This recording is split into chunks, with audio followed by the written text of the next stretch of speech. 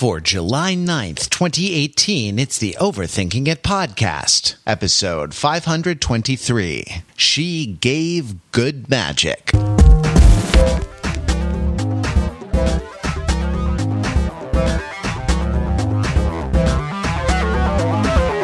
Welcome to Overthinking It, where we subject the popular culture to a level of scrutiny it probably doesn't deserve. The Overthinkers are like your smart, funny friends from the internet. Our favorite thing to do is hang out together and talk about the things we love. This week we are talking Ant-Man and the Wasp, the latest entry in the Marvel Cinematic Universe. I should say, like ye tragical history of Ant-Man and the Wasp. But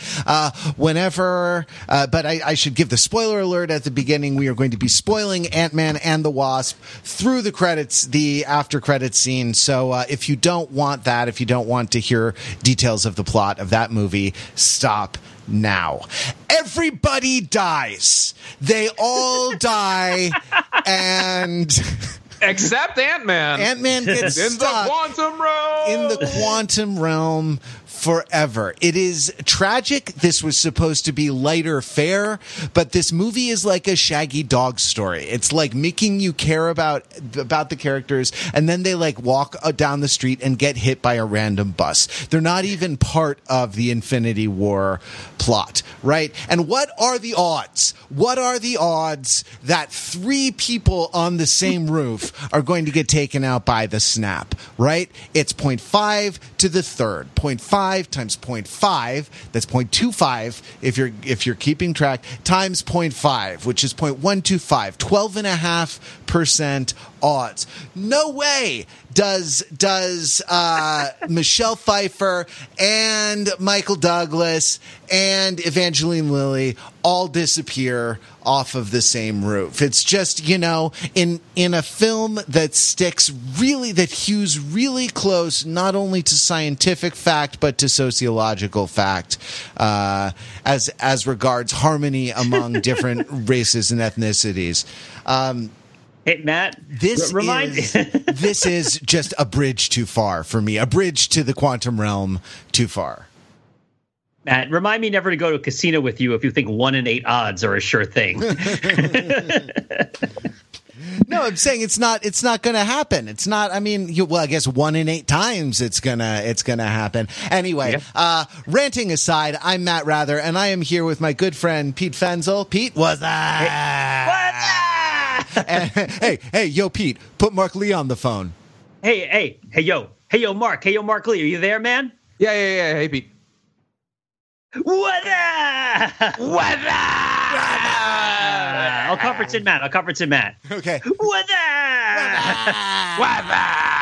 up? Yes, I fondly remember that commercial from the mid-90s. References made. References hereby made, like an old letter to the IRS or something like that. References hereby made to the classic and much beloved the Budweiser commercial from back in the day. I don't even know where to start. I mean, Pete, if you had to think about the whole movie Ant-Man, just in a way, like in a big kind of together way, as opposed to a small scale and kind of a part, like in a sort of grand unified way. Would you say? Do you have a string theory of Ant-Man in the quantum realm? Sure. Do you have a grand unified theory of Ant-Man? Well, I'll answer your question with a question, Matt. Do you like James Joyce's Ulysses? Do I? I've actually never read James Joyce's Ulysses. I was always more a poetry guy than a novel guy, so I really have holes in my my education. Mark, that's score. You haven't watched James Joyce? You haven't read James Joyce's Ulysses either, Mark? I've watched it. I have neither read it. The mid-90s animated after-school special. No. First you guys haven't seen Highlander. Now you haven't read Ulysses. Oh man, what am I going to do with you guys? No, so it's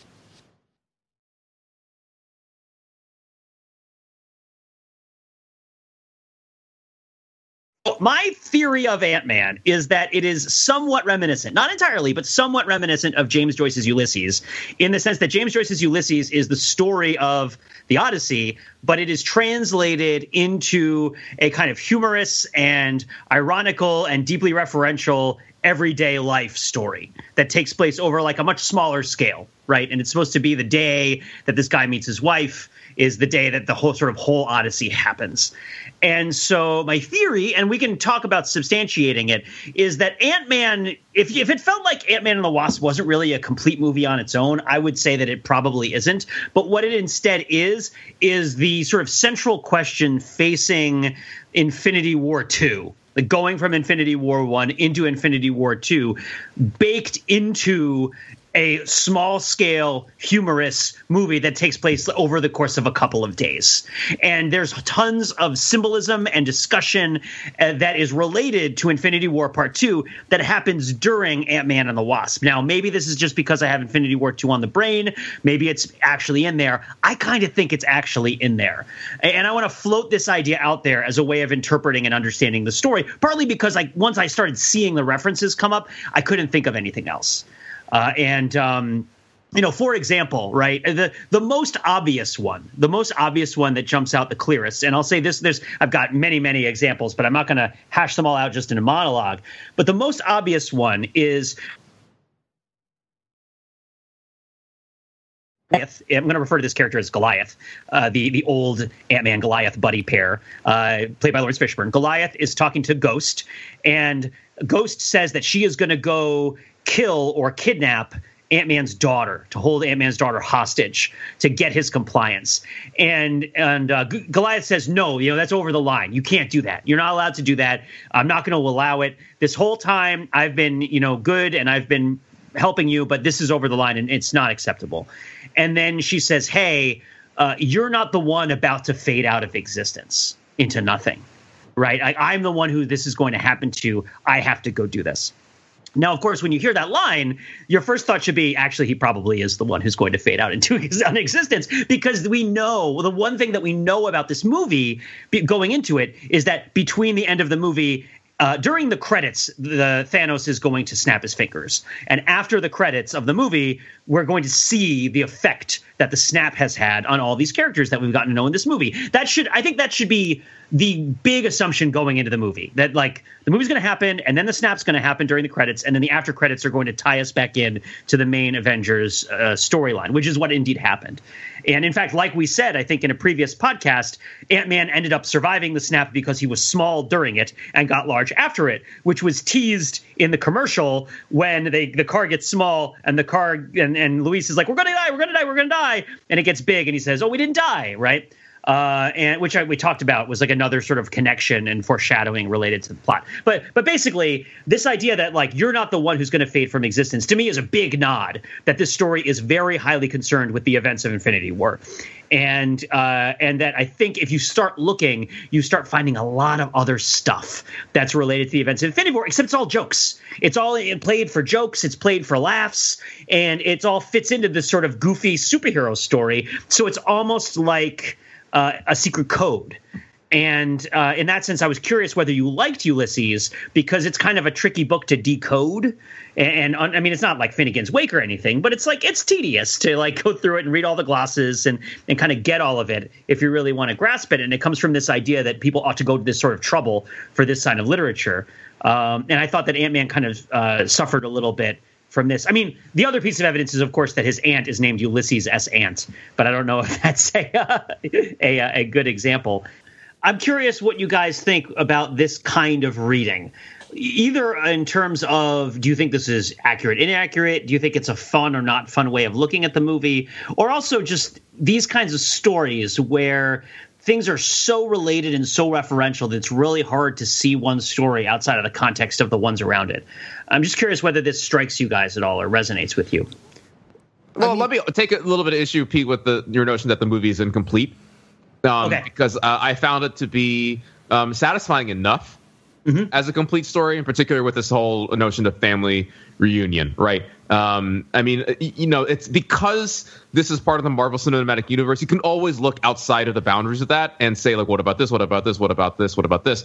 So, I mean, the answer can be both, right? I mean, I think it works pretty well as a standalone story about the family reunion, and it's very fun, and it has satisfying conclusions to it, and it can also be this sort of foreshadowing of Infinity War 2 and have all these sort of dark readings to it. I'm choosing, because just, for all the rough times that everyone's going through these days, I'm choosing to go for the lighter side of this and see the glass is half full rather than half empty. But Mark, even if you are right, is not the idea of family reunion and lost loved ones coming back to us right at the core of where we are in the Infinity War arc right now in the MCU? Yes. Oh, yes, I just torpedoed your whole idea. No. I thought you were also as the words family reunion left my lips, it also was like, oh wait, okay, that's also reminding us of the darker times that we are going through right now. So to make another parallel, but to make another reference, what are we going to refer to Walton Goggins' character as? Cadillac Jones? What, did he have an actual name? By the way, that Escalade. Oh, I mean, to make a quick comment on the cars. Yes, please. One of the clearest indications of my reading is that the first car that the Wasp shows up in is an Infinity crossover. But neither. And though they do have an Elantra, I think it's one of those speedy Elantras they just came out with later. But when the Walton Goggins in his giganto gold-plated Escalade has a conversation, but I guess I'm going to float that question. What do we call him? What did you call Walton Goggins' character, like in your mind? Shane from the Shield. Shane from the Shield. Okay. Or actually, I mean, honestly, the Justified character has almost eclipsed that in my mind, though. Two great characterizations. And I also, like, when I saw Walton Goggins, it was like, way to make the leap, buddy. Yeah. Way to become a movie actor, Yeah. I think he was in the Magnificent Seven remake as well. I'm not sure. But I mean, that's not that's not, I've made it, I'm in the Magnificent Seven remake. But so first of all, I'll point out, just a sort of side note, Shane from the Shield Cadillac Jones wants to get the Pym lab for buyers, in scare quotes, that he has who don't take no for an answer and are willing to pay a lot of money for it. And at the very beginning of the movie, you're led to think that it's the same people as are the Ghost, but then he's really surprised when the Ghost shows up, and the Ghost turns out to be in cahoots with a professor, which means they don't have enough money for anything. So I want to check in with you guys and confirm whether I missed something. We never find out who his buyers are, do we? No, not that I believe. Okay. Not that I remember. So tabling that, because that was the buyers, I'm not sure. It's a little confused as to whether it's the young upstart guy in the FBI who is his quote unquote buyer, who just wants the thing for, promotion at work, or whether it's actual nefarious doers of bad things who are going to use the quantum energy for, whatever, for profit. Yeah, I thought it was more of like a Loki from the Avengers or Ronan the Destroyer situation, or Ronan the Accuser situation, where he's working for somebody and he's working for some sort of shady behind the scenes guy and we don't know who it is. But anyway, putting that aside, in the conversation that Cadillac Jones has with the girl from Lost in the French restaurant, yes to farm to table, yes to organic, yes to sustainable, a delightful high concept restaurant. He says a couple of things. He says that relationships are built on trust. He says, your name isn't Susan, your name is Hope, which felt, yes, her name is actually Hope. It's like her first name. But the movie tends to hammer that there is this character of Hope, this thing that is Hope, that is bestowed on both the Wasp and also Ant-Man's daughter, because they're compared to each other constantly through the movie, the Wasp and Ant-Man's daughter, and how each of them are in some way Hope. And he says, if you were to leave, you would take my heart with me, but it would heal in time. And this is what struck me, right? It's like, that's like a lot of really strange things for this grunt to say, right? To make these sort of like very highfalutin, comparisons of her to sort of abstract concepts, and for them to have this sort of presumed relationship. And the way that and also later on, to complement this, when Ant-Man is tied to the chair and the Ghost is interrogating him, he says, are you going to reach into my heart, in my chest, and crush my heart? right? And she says, not unless I have to. And we've already established how she's kind of wants to be Thanos-esque. But going back to what you said, Matt, to Mark, is that this seems to me to be playing on the idea that Ant-Man losing any of these hopes is going to crush him and hurt his heart, right? And that either the loss is a loss of hope or the loss is going to be accompanied by hope, right? And what I'm saying is that it seems like these scenes where these characters that are close to Ant-Man are being talked about as if they're going to leave, and also that his heart is going to be crushed, seem to me to be setting up the next movie. And the idea that it will heal in time seems to perhaps correspond to some of the rumors that we've had, or some of the speculation that we've had, that some form of time travel is going to have to be necessary in order for the stuff that happens in Infinity War to be addressed in the second Infinity War movie. So you're just saying, Marty, you're not thinking fourth dimensionally. Yeah. Well, I'm saying that, like, there are these little conversations that are seeded through the movie that are not really relevant to the plot of the movie after we watch it, because Ant-Man doesn't lose anybody during the movie. He never has his heart ripped out. There's no character in this movie who has their heart ripped out. No, and the well, I mean, there's the FBI guy, but that's literal. So. And he deserved it. But right. Yeah, it's interesting, and it's clear the movie is at pains to almost promise, right, to verify that it's not going to be that kind of movie. When it's like, okay, we'll go after the kid. It's like, nope, bridge too far. Going after that adorable moppet. Is, and by the way, they got one hell of an adorable kid, right? To play his daughter. Like, nope, can't go. We won't do that. Like, we'll blow up a lot of San Francisco, but we won't do that. Another example of that is the beginning of the movie. You have Michael Douglas and Michelle Pfeiffer, right? You have Ant-Man and the Wasp G1, right? And one of them has to die and sort of pass through the sort of transformative death to some sort of otherness and leave the other one behind, grief-stricken. And then at the end of the movie, the old guard goes back and gets back the person that was lost. And then there's a long moment where they let you think that Michael Douglas didn't make it back. And then he's like, what about me? He kind of like walks out of the back. And there's a lot of speculation that this is how the next Avengers movie is going to work, right? That, like, the reason that all of the characters who are on new contracts died in the end of the last movie is that in the next movie, the old guard is going to sacrifice them to bring them back in some way. Right. And it's like and it's here they sort of play that, they tease that. And then they're like, no, this isn't that kind of movie. This isn't that kind of movie. And which they seem to be saying constantly, except that it's sort of both, because it's saying these things and then it's kind of laughing at them or joking them away. So there's like a presence. I don't know. For me, it made the funny parts of the movie much sweeter and funnier. Well, right, the sad parts of it were sad because they work in a similar way, right? Like at moments of high tension or of high stakes, there's the Whedon-esque move of sort of doing dialogue across currents to that. I suppose it's also a Tarantino move a lot of the time, right? Where the dialogue is pointedly trivial and sort of making jokes, like laughing in the face of death, Butch Cassidy and the Sundance Kid style. I mean, I suppose I'm now like neck deep in reference. I'm in the quantum realm of movie references here, but that is the Whedon-esque move. But here, I mean, I feel like it's the same but different, because the tone of all of those it's very goofy here, right? It's very sort of silly and sweet, whereas it's sort of Sorkin-esque in the Whedonverse, right? Where it's a kind of like at the moment of greatest peril, that is the moment for a display of erudition, right? And that's slightly different here.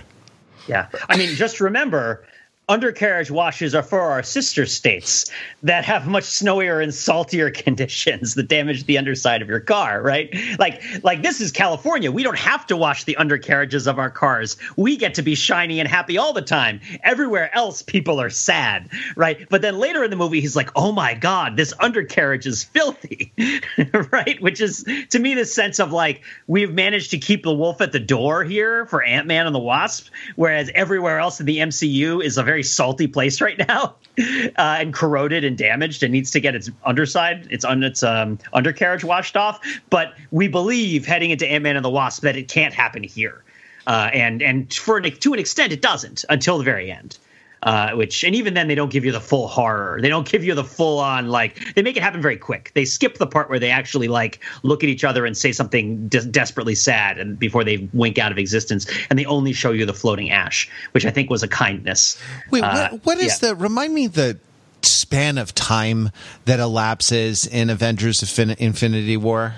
1 day, I think, right? But that day, there's a lot of events in that day, right? Like a floating hula hoop appears vertically in the sky above New York. Things are always appearing in the sky above New York. You'd think we'd like have a good warning system for those now, right? Like things that have appeared out of nowhere in the sky in the Marvel Cinematic Universe in no particular order. A Chitauri invasion, the building that looks like a fang that the Dark Elves are in Thor 2.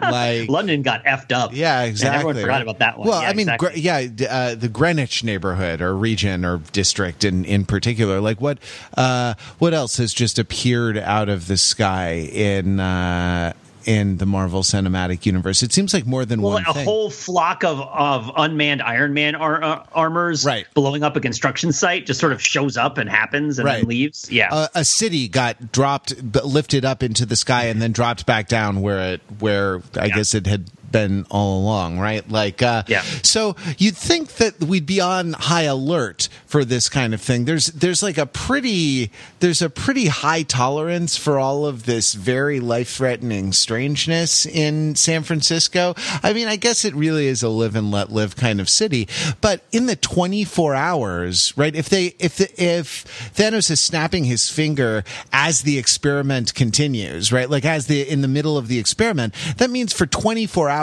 there's been a floating hula hoop above New York, or at least it appeared 24 hours ago. So in what quantum realm is it a good idea to say, hey, a floating hula hoop appeared over New York yesterday. You know what? Today, let's proceed with our experiment as planned. You know, well, I mean, it might have created some urgency for that set of actions. Like, for whatever reason, like, they got to, we got to get the stuff because it might be important. I also wonder, things are getting crazy now. How much time really is it? Because I said 1 day because that seems like the neat answer. But we go from it being night in Scotland, where the Vision and the Scarlet Witch get attacked by the Black Order, and then it's day in New York when Doctor Strange fights the rest of the Black Order. And then it's day in Wakanda. And you got to think that Wakanda is close to the same time zone as Scotland. Like, at most, it's 3 hours off, right? And so then, I guess, what was it, early morning and in the afternoon?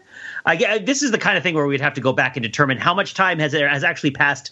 When is this in California? Is this like 7 o'clock in the morning, and they just haven't watched the news yet? Like, they just got up and did this thing, and the reason that they didn't look is because they're old and they sleep. They don't stay up late and watch they don't watch Johnny Carson anymore since he went off the air. They don't bother with the newfangled stuff. But like if you think of the media consumption habits, right, of the Michelle Pfeiffer, Michael Douglas generation, they're going to be like watching a television newscast or something, don't you think? They're going to be think so. Watching the Today Show, that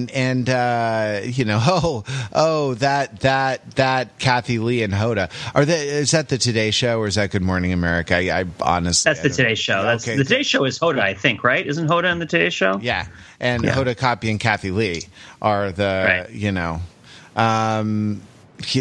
right, like Al Roker, they're watching they're watching that, and you'd think that being shot in New York there would be some passing reference. Maybe it was a rerun that day. Maybe they weren't. Maybe it was a yesterday show. Well, you'll note that the TV isn't working. So, because they go to Ant-Man's house, they show you Ant-Man's house after the credits in the second after credit sequence, and it's all please stand by, and the TV's not functioning. So maybe that's part of it. I don't know. Of course, I don't know how much time elapses, but go ahead. Okay, I know we're kind of making light of this, right? Yeah. But this is all mostly in jest here. But like, Matt, just so we're all clear in the open here, like, are you kind of like bent out of shape by how the end credits thing really throws everything all askew here at the end and makes a huge tonal shift in it? By the probability that 3 people standing on the same roof. 1 in 8, Matt. It's not that long a shot. There's a lot of rooftops in San Francisco. Let me rephrase this question as another question. What happens in the movie Ant-Man and the Wasp? Well, basically, it's a whole bunch of people where we know half of them are going to die and they don't. And it's about them loving each other. And it's so that we can feel a certain amount of sublime beauty and sadness when the half of them that are going to die inevitably die. And then to be clear, after the movie is over, then we see that other thing that happens and recontextualizes a lot of and then connects to that stuff. Yeah. And also it's about heroes. And I think a lot of it is the reason that they're stiff arming the Avengers out of here. The reason that they're holding Thanos' forehead while he swings harmlessly underneath their arm for the 99% of the duration of this movie is that they are reimagining the relationship between a hero and a tragedy of this scale. They're just setting a new expectation because in the Avengers, so the conversation that Ant-Man, Paul Rudd, aka the brother from Clueless, aka the Mac and Me guy from Conan O'Brien, did he do that, by the way? Did he go on Conan and do the Mac and Me clip again? I gotta look that up because that's always amazing. And as soon as we knew the new Ant-Man movie was coming out, I was looking forward to that. But you guys know that, right? You know what I'm talking about? No, I don't. So every brief tangent. Every time Paul Rudd goes on Conan O'Brien's talk show, he brings a clip of his movie, which ends up being a scene from the film Mac and Me, the shameless McDonald's promotion E.T. ripoff Mac and Me, where a child rolls down a hill and off a cliff in a wheelchair, and it ends with a comic take to the camera by a puppet alien. And he has run this clip at least 10 times over the course of the last 15 or 20 years on Conan O'Brien's show. And it is a delight. He doesn't do it every single time, but it is a delight when it happens. And I hope it happened this time. So I'll have to double check that. Leave a note in the comments if you like the Mac and Me clip. Like the Swallows returning to Capistrano. Exactly. You're glad to see the Mac and Me clip. Hey, tangent. Sure. Do you know how old Paul Rudd is? 75. Paul Rudd is 49 years old.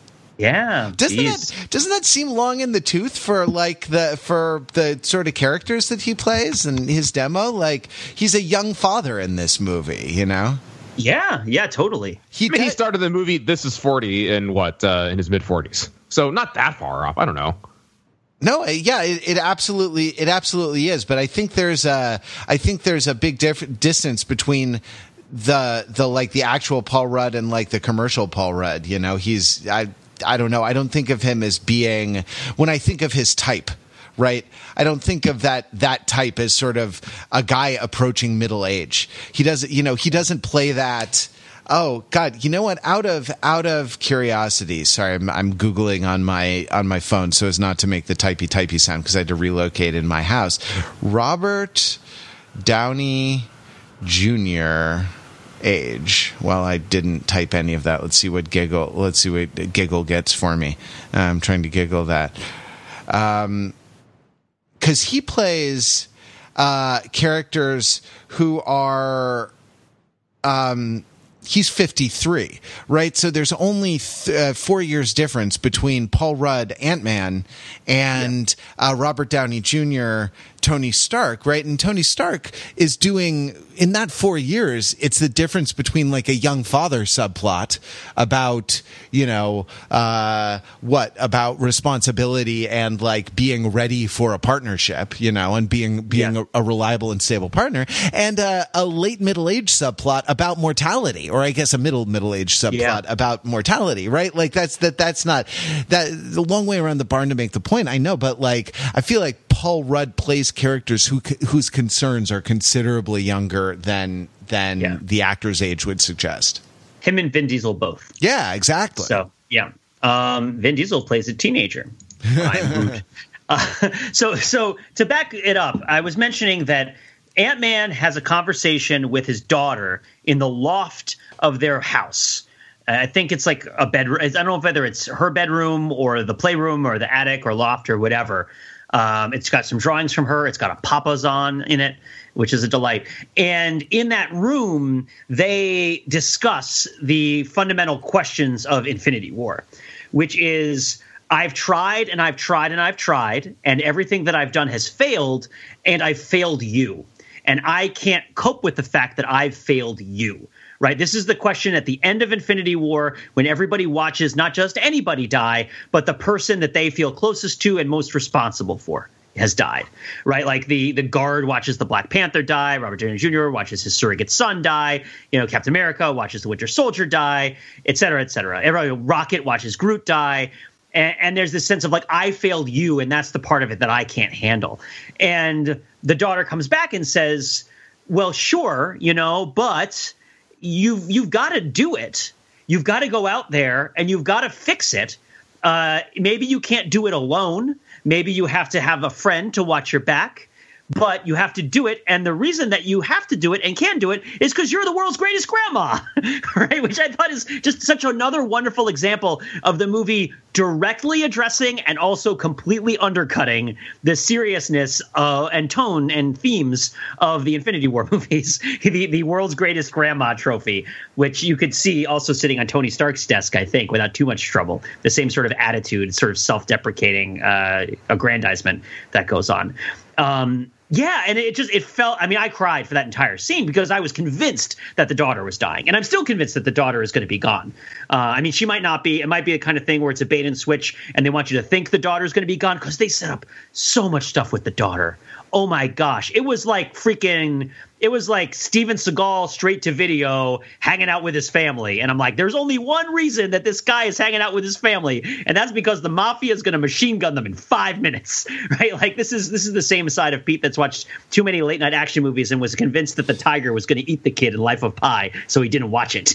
Right. It's like, he's going to have to go out for vengeance because someone's going to kill his family. And that person is Thanos. And that's what maybe it'll be a situation now where the daughter will live and he'll have to speak to the daughter in her dreams from the quantum realm or something, that they'll be entangled in some way so that she can help him get out in much the same way that they maneuver out that tiny maze that they have to go through. Or maybe the next movie is going to open with Ant-Man has lost his daughter. His heart has been ripped out. His hope is out there. Right. And is it gone or not? Right. And so on and so forth. Sorry. Well, when you say the next movie, do you think that Ant-Man 3 is going to open with this?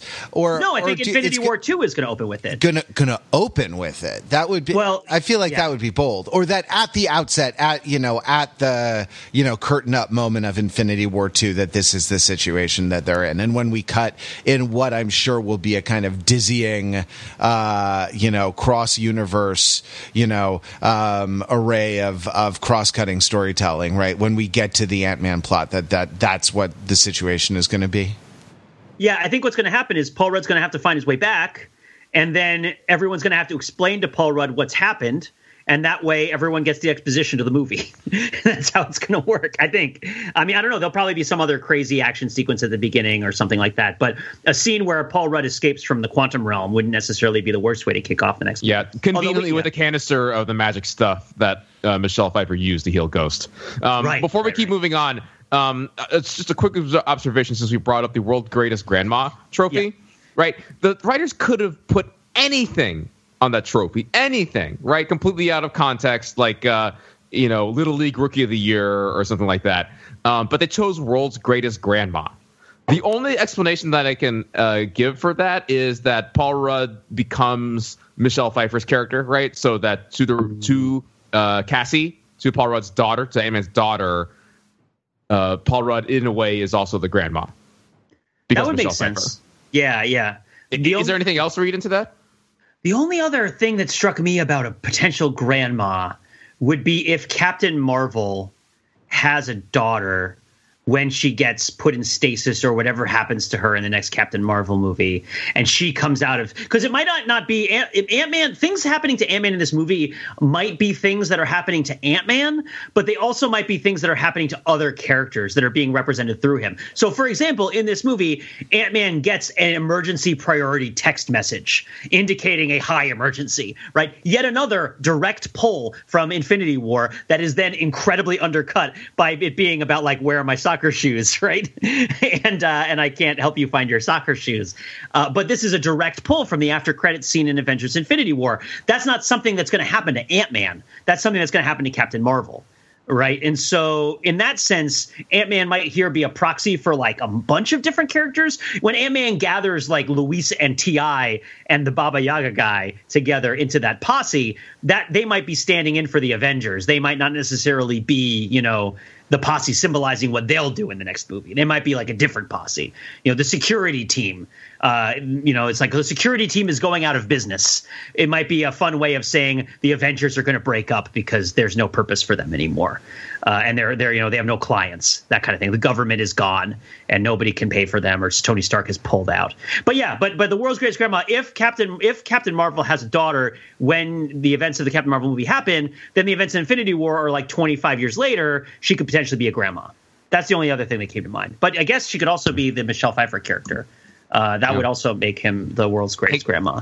Okay, so since I brought up Michelle Pfeiffer and the canister magic stuff and the healing and things like that, can we talk about the quantum realm? Yeah, can we go to the quantum realm? Like, what? It has your favorite animal in it, Mark. Your favorite animal of all time. You are referring to the tardigrade. Okay. Really quick aside about Star Trek Discovery, because frankly we've spent way too much time on this site talking about it.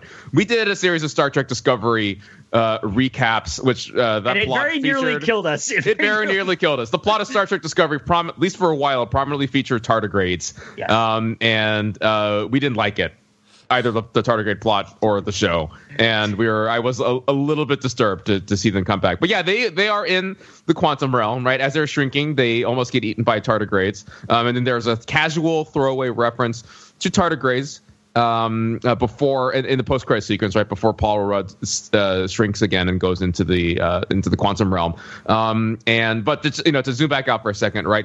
A big deal is made about the quantum realm. I don't think we really learn a whole lot about the quantum realm. There's just a lot of talk about how it's dangerous, how it messes with you, and how Michelle Pfeiffer have been changed by it, and then she just comes out of it with these powers that Presto Chango can heal Ghost. I think a lot of it is still left to the imagination, or perhaps the future movies to come out. Or did I miss something? Ghost is a very good Indigo Girls song, by the way. It's off of Rites of Passage. It's a really good song. Solid movie too. Yeah. Demi Moore, Patrick Swayze.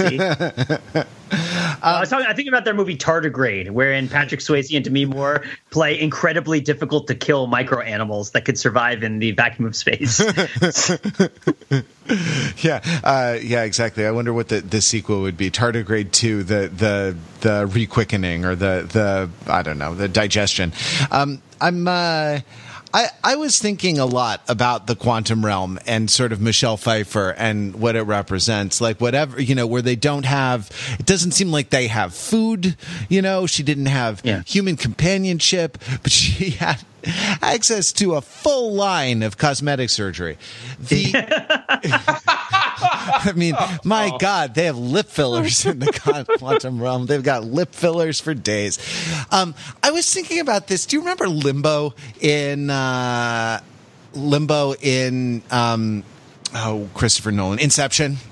That's how you know I'm getting old. I can't remember. Like the quantum realm here was sort of limbo, right? Like it's a kind of shapeless, formless place. It's even represented in a similar way. It's sort of like folds back and reforms on itself. The ground changes shape. The colors are. I mean, it's a different color palette, but they're non-realistic and stuff like that. And you kind of get swallowed, and your mind a little bit gets your mind gets messed with. And I was trying to think of this and what the relevance of. It seems like it's not the first time I've seen something like that. Not just the dimension that General Zod and whatnot was imprisoned in, but it seems like this sort of sense of shapeless, formless, a sort of scientific black site, off the grid is an image for our time in some way, but I'm not entirely sure what that way is. I wonder if it's a metaphor for being disconnected from the internet. Well, it's from 2001: A Space Odyssey, so it predates that. But yeah, the idea that like you don't have to deal with it's about being, well, in that it's psychedelic, right? In the sense that It's about separation from your ego. Right. So, I mean, you said yes loud enough that I think you want to add something to that. Oh, no. Sorry. It was the enthusiasm of my yes. That accounted for the volume but that there's there's a model of, 2001: Space Odyssey is actually a really great example because it's bad, it's scary, but it's not all bad and it's not all scary. And it's only our hangups that make it scary. And if you get over your hangups, you might actually get enlightened in the quantum realm, right? Right. I would compare it to. It makes me think of Ronnie James Dio. The heavy metal rocker. And as I think we discussed this a little bit around the time that we talked about The Hobbit and the Battle of the Five Armies, which has a similar sort of feel to it, in the sense that in the development of music that was communicating a dissociation of the self from the sort of known social role of people into this sort of free mind space. It seems like one doorway is through psychedelia and the kind of neurological and cognitive and dissociative experience of kind of not being within yourself. But then there's also the sort of shamanistic mythological trance state where you can get there through the occult, right? Or through great sort of ancient stories and past lives. This is the feeling of Conan the Barbarian and how Robert E. Howard and Lovecraft were actually buddies. And there's something similar in their work between the sort of hidden depths of madness of the sort of eldritch horrors and also the distant mists of the past with the sort of, Conan crushing thrones beneath his sandal clad feet. Right. And these are all sort of ways of getting away from the location of the current self and the current time. Or the references to Baba Yaga in this movie. Right. You know what I mean? That sort of engaging that ancient legend, that it sort of situates us in a land where, science isn't the only force, right? And it's not the only path to the sort of numinous realm, right? And actually that might get at it, right? Because you can't, I don't know, unless you're making a Hallmark movie of the week or something that plays on, that plays for a demo that is not the demo of the Marvel Cinematic Universe. As a story, it's actually kind of a poverty as a storyteller, because it's so rich when you can do it. But these days, storytellers don't really have access to a numinous realm. It all has to be kind of explained away in quantum physics or, what have you, whatever kind of scientific rubric you're working in.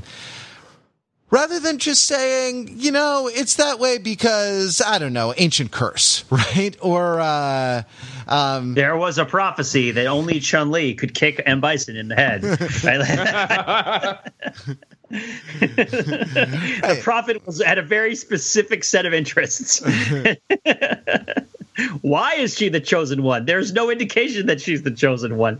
Sorry. Continue. Yeah. Well, right. And it absolutely can be misused. And I feel like prophecy, wrapping, straight up hero's journey storytelling in like an ancient prophecy is not the most interesting move that you can make. But I think there is a sense in which the sort of numinous realm stuff can stand in for kind of like personal spiritual growth or personal kind of attainment of maturity or things like this, because it's not all spells and stuff like that. Sometimes you have to like sit on a mountain for a long time, and then Luke Skywalker throws the lightsaber over your shoulder back into the ocean. God, I'm sorry, I've lost the thread. Help me out, Pete. So I think what's interesting about this is I liked how the quantum realm was similar and different from Doctor Strange, the movie. And Doctor Strange is the dark realm, right? The other dimension that Doctor Strange goes to, where Dormammu lives,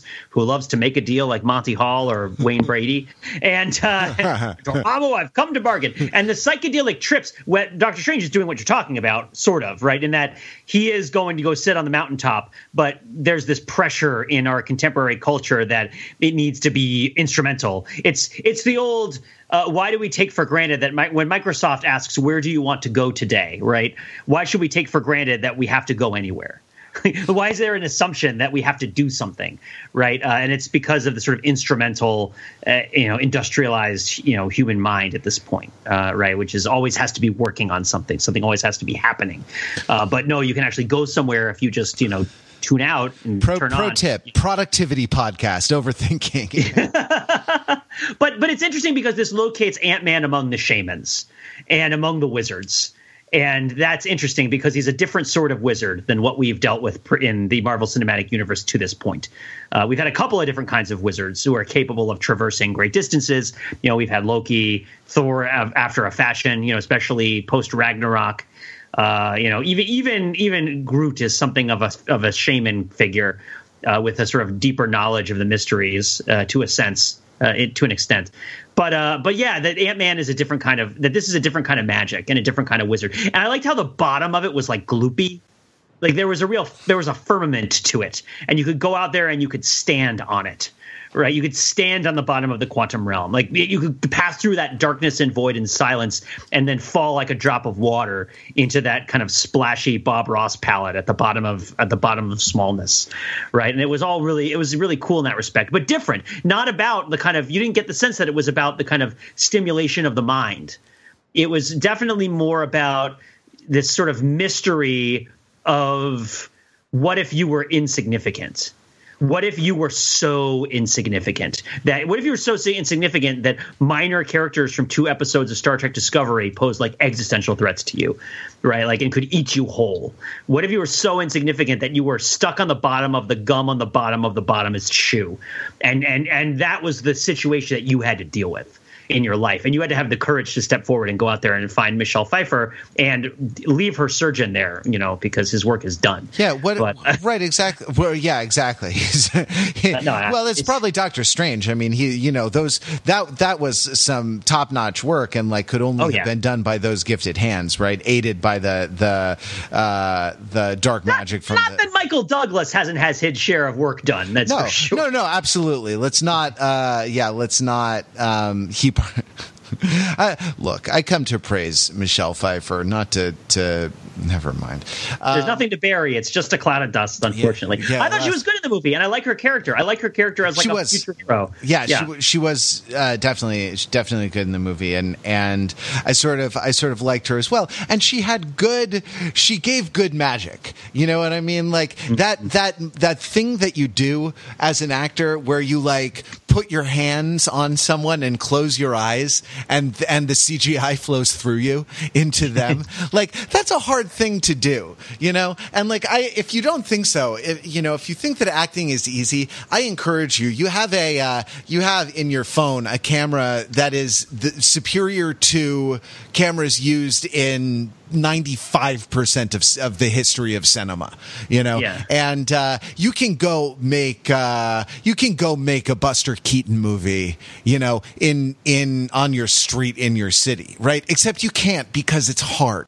So it's left as an exercise for the listener, right? Like, take a little home movie, get a significant other or a buddy or whatever to film you. Like find your cat, right? And lay hands upon your feline, and close your eyes and make a dog will do. Dogs are too good. They're too in the moment. They're better actors than any of us. So a cat would be preferable because a cat just doesn't care. And try to transmit cosmic energy to your cat, and and it will be terrible, right? When you look at that film of yourself trying to do that, you will realize how hard it actually is to do that in point of fact. And she gave good magic when she was healing Ghost, Yeah, the moral of the story is never send an Avenger to do a Witch of Eastwick's job, right? Title. So in a cinematic universe, right? There's the word I was looking for. In a cinematic universe where we can't really afford to create new villains, because we already have the kind of the villain that we're gonna get in this go round. Finding the antagonist in this took some work. Did Ghost work for you as an antagonist? I mean, do you feel like she was small potatoes? Do you feel like she managed to kind of bring the stakes and things like that? I don't know, Mark. Did you like the sort of central protagonist antagonist relationship in this movie?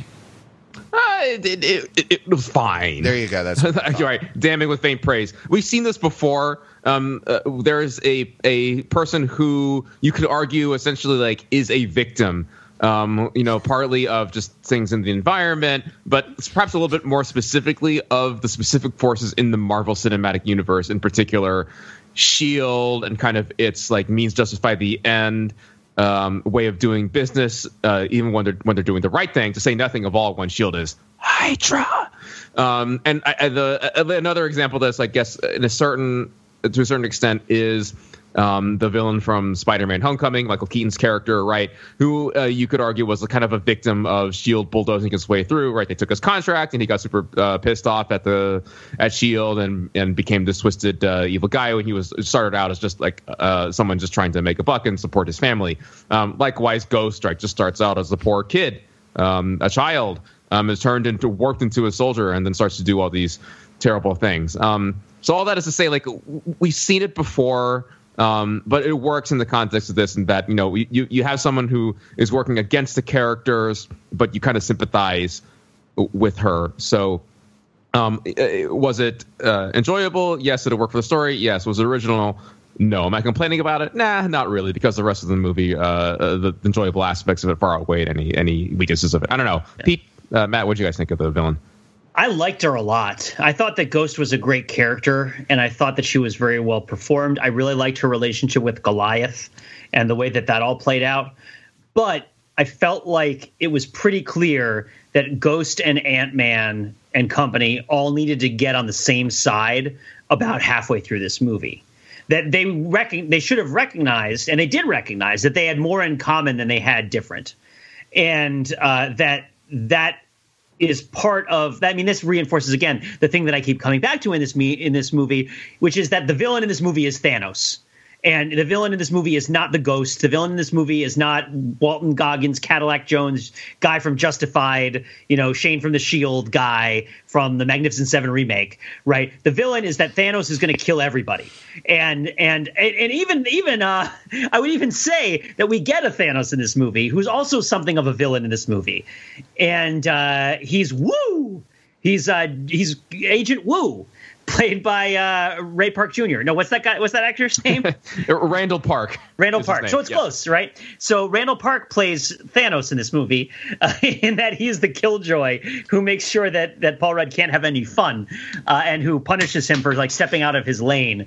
The one who says stuff like, "Oh, I'm sorry, that was insensitive of me. They were your friends. I just needed a win. I hope you understand."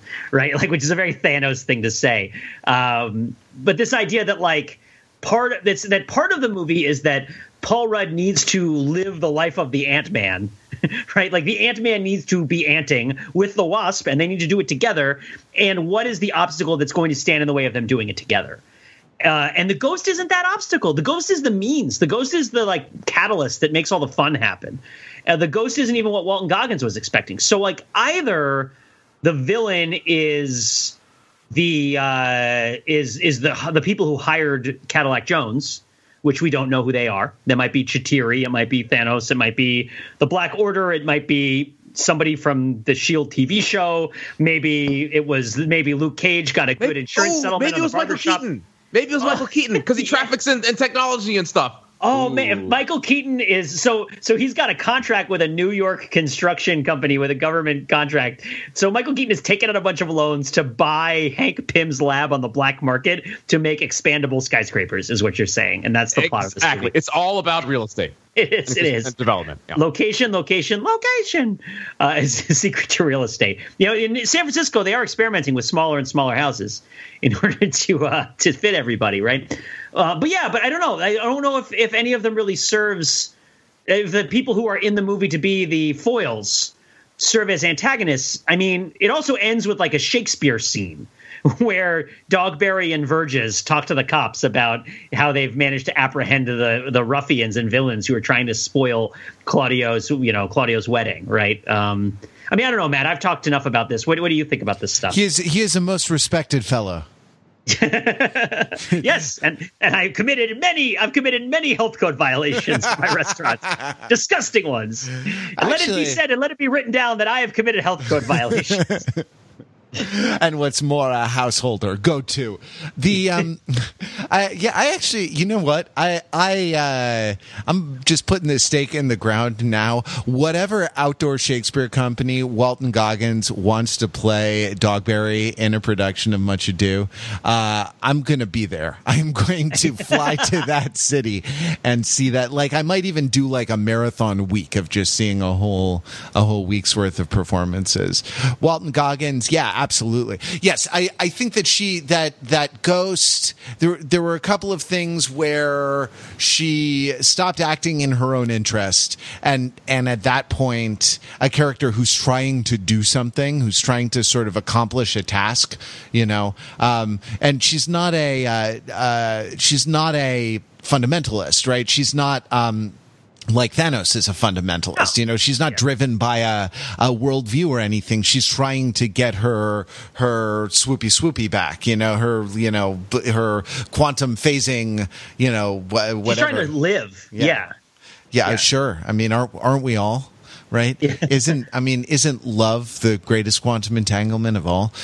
She's trying to do that, and like she misses a chance to do what she wants better.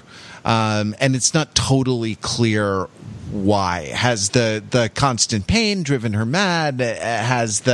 Is she just sick of all this like D, all of the above? I think there are a couple holes in it. But yeah, the idea that like this needs to be a team, and I guess they are by the end, because they're collecting spores from the mycelial network in order to tardigrade her back into existence.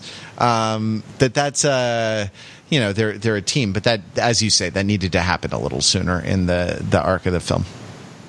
Yeah, and I don't think Lawrence Fishburne was the villain at all, although he was enabling it. I thought this was kind of fun, right? Like, it's not necessarily the case that these sorts of stories, because it's a comedy, right? This is a comedy that ends with like a double marriage before everyone is reduced to ashes. But it's that like everyone gets reunited and Lord willing. If this is your idea of a comedy, remind me never to go to the Vegas Outdoor Shakespeare Festival with you. Fair enough. All right. Let's leave it there. If you would like to join the conversation about Ant-Man and the Wasp, go ahead and leave a comment in the show notes. Go to overthinking.com, click on the title of this episode that's there, and you'll find a place where you can leave a comment there. We've had some good comments recently. I want to figure out something to do with those. Stay tuned for that. I have a couple ideas that might be cool to incorporate comments back into the show. Thank you very much for listening. Mark and Pete, thank you very much for overthinking Ant-Man and the Wasp. And we'll be back next week. Till then, visit us on the web at overthinkingit.com, where we subject the popular culture to a level of scrutiny it probably doesn't deserve.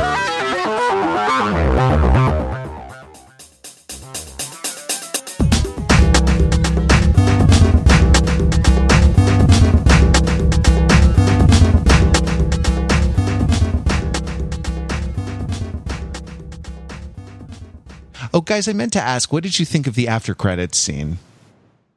The one with the ant playing the drums? Yeah, the real after credits scene, yeah. I mean, I thought that it was a hint that his daughter was dead, but we've established that I've seen the movie as pretty dark. What did you think? I thought it was kind of a troll. Like you're sort of expecting there to be after credit scenes that like reveal something about the next movie, that give a hint, the way it did at the end of Infinity War, setting up Captain Marvel, and so that like this one was just like you waited. And by the way, that ant playing the drums was in the trailers. You waited through the movie for a scene that you've already seen in the trailer is a pretty big troll to me. Or not a troll, an ant. Isn't that also a sign that someone is out there still kind of, for lack of a better word, controlling the ants? Right? Because the ants aren't so much like sentient in and of themselves, but the crew has the ability to manipulate them. No, it's sadder. Stuff for them, right? It's sadder than that. It's still living its sad little Paul Rudd existence. It's still doing its programming. It's running through the motions of Paul Rudd's life. It's and all. Yeah. It's also about how the cockroaches insects will outlive us, and what are the odds that ant is still 0.5 times 0.5 times 0.5 1 in 8, Matt. The odds are 1 in 8. Anti-time data.